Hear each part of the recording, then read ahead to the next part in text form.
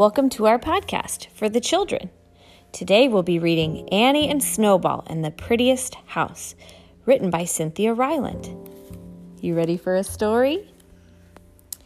Annie and her bunny Snowball lived in a house next door to Henry and his big dog Mudge.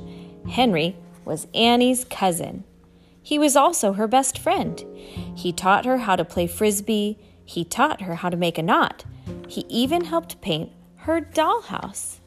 And Henry never made fun of Annie. He never made fun of her lace hankies or her frilly dresses. Annie liked dainty things.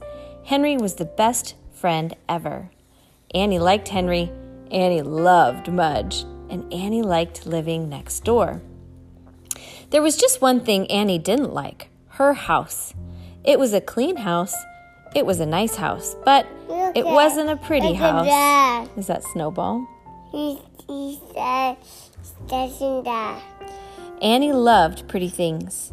Annie lived with her dad, and he wasn't very good at making things pretty. Annie looked at the plain couch and the plain tables and all the plain things her dad had, and she wanted pretty. So one day when Annie and Henry were sitting in Henry's backyard, Annie told him about what she wanted, while Mudge drooled on Snowball's head.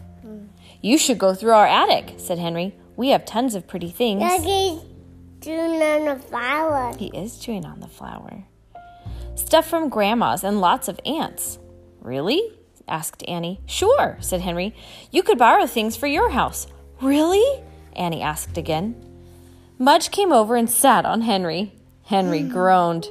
"Would you like to borrow a dog too?" he asked. Mudge just licked him. Annie picked up Snowball and smiled. She was finally going to have a pretty house. Annie and Henry got permission from Henry's mom to go through the stuff in the attic. "Just don't take Dad's tuba," said Henry's mom with a smile. Henry and Mudge and Annie and Snowball climbed the stairs to the attic. "Wow," said Annie, "your attic is so big." She looked over into a corner. "Look at that pink lamp with the beads," she said. "I love it." Snowball had already found a box to explore, and Mudge was exploring a shoe. "Here's a crazy quilt," said Henry, "and look at this fancy mirror." "Wow," said Annie. She saw a flowered chair in another corner. "Perfect," she said. "Hey," said Henry, "here's my old crib." Annie looked at the crib and imagined Henry in it. Then she imagined Mudge in it. She giggled and giggled, imagining Mudge. "What's so funny?" asked Henry. Annie told him. Henry thought it was funny too. Mudge just ignored them. His shoe was too good.